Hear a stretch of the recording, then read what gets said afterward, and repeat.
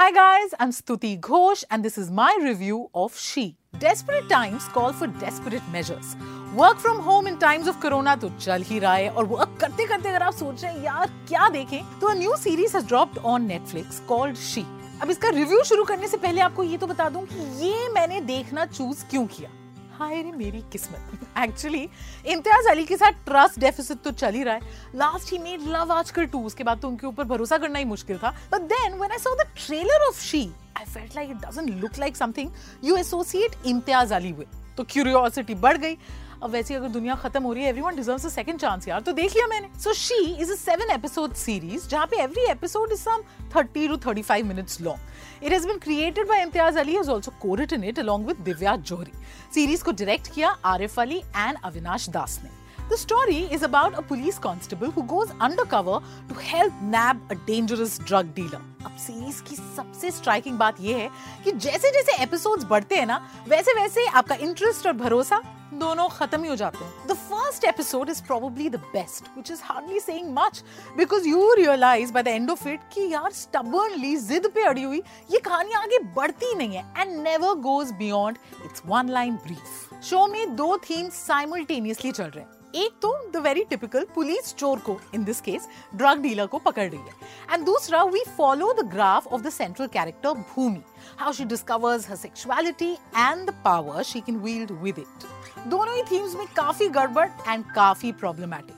एक तो पुलिस को ना हनी ट्रैप करने के अलावा कुछ सूझ ही नहीं रहा। वहां पे भूमि यानी कि अदिति पोहानकर को सबसे पहले हम देखते हैं standing in front of Sasya यानी कि Vijay Verma in these gaudy clothes and loud makeup ready to be his pick for the night. अब सास्या का ये जो कैरेक्टर है ना that's very important in this whole drug network जिसको पुलिस पकड़ना चाहती है and it's been brilliantly played by Vijay Verma which should come as no surprise to us. He did a fab job in Gully boy और यहाँ पे ना as this cocky dirty talking criminal who gets aroused by भूमि's gun wielding avatar, he's really very good. By the way, don't get fooled by the title She, thinking badi feminist, deep story hogi about what motivates a female cop to navigate this big bad world.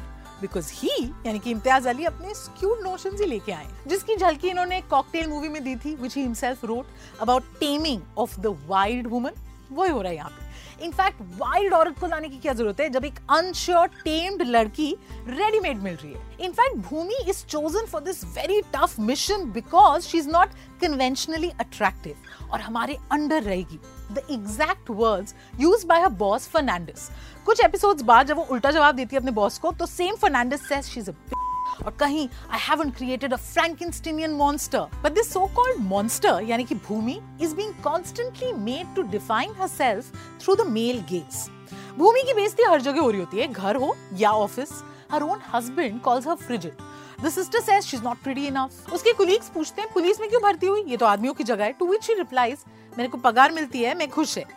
Later, when she goes undercover as a prostitute and one of the men she's supposed to seduce asks her, "Are you happy doing this work?" Her reply is the same. On paper, शायद ये interesting concept होता to explore female sexuality and the power that comes with it. But यहाँ पे they've totally compromised it by making Bhumi repeatedly surrender to male gaze and look at the men around her for validation. क्या आप बताओ मैं किस लायक हूँ? They all treat her shabbily. Series के end तक भूमि की ना पर्सनालिटी डेवलप होती है ना वो हमें समझ में आती है। सीरीज के मेन विलन के दर्शन 6th एपिसोड में जाके होते हैं। Nayak played by Kishore Kumar ji season ही 7th एपिसोड में खत्म हो रहा है यानी कि हमें पूरे टाइम तक भूमि समझ नहीं आई पर 2 एपिसोड में इन्हें आ गई। There is no real tension in the series, सिर्फ सेक्सुअल टेंशन को प्ले करते हैं बट वो भी ना बस बातों बातों में हो रहा होता है और इतनी बार रिपीट होता है that you are totally bored. The genuinely engaging moments है ना they are few and far between and it's all thanks to the principal actors यानी कि अदिति पोहानकर and विजय वर्मा।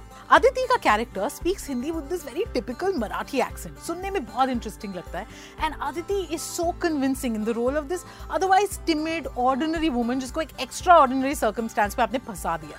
और ये विजय वर्मा ही हो सकते हैं जो एक बैडली रिटन कैरेक्टर को भी इतने बखूबी निभाएं। मेरा सजेशन है इस सीरीज से भी आप सोशली डिस्टेंस्ड ही रहें क्योंकि मेरी तरह अगर आपने सारे 7 एपिसोड्स देख भी लिए ना यू रियलाइज कि कहानी जहां से शुरू होती है वहीं पर ही रहती है।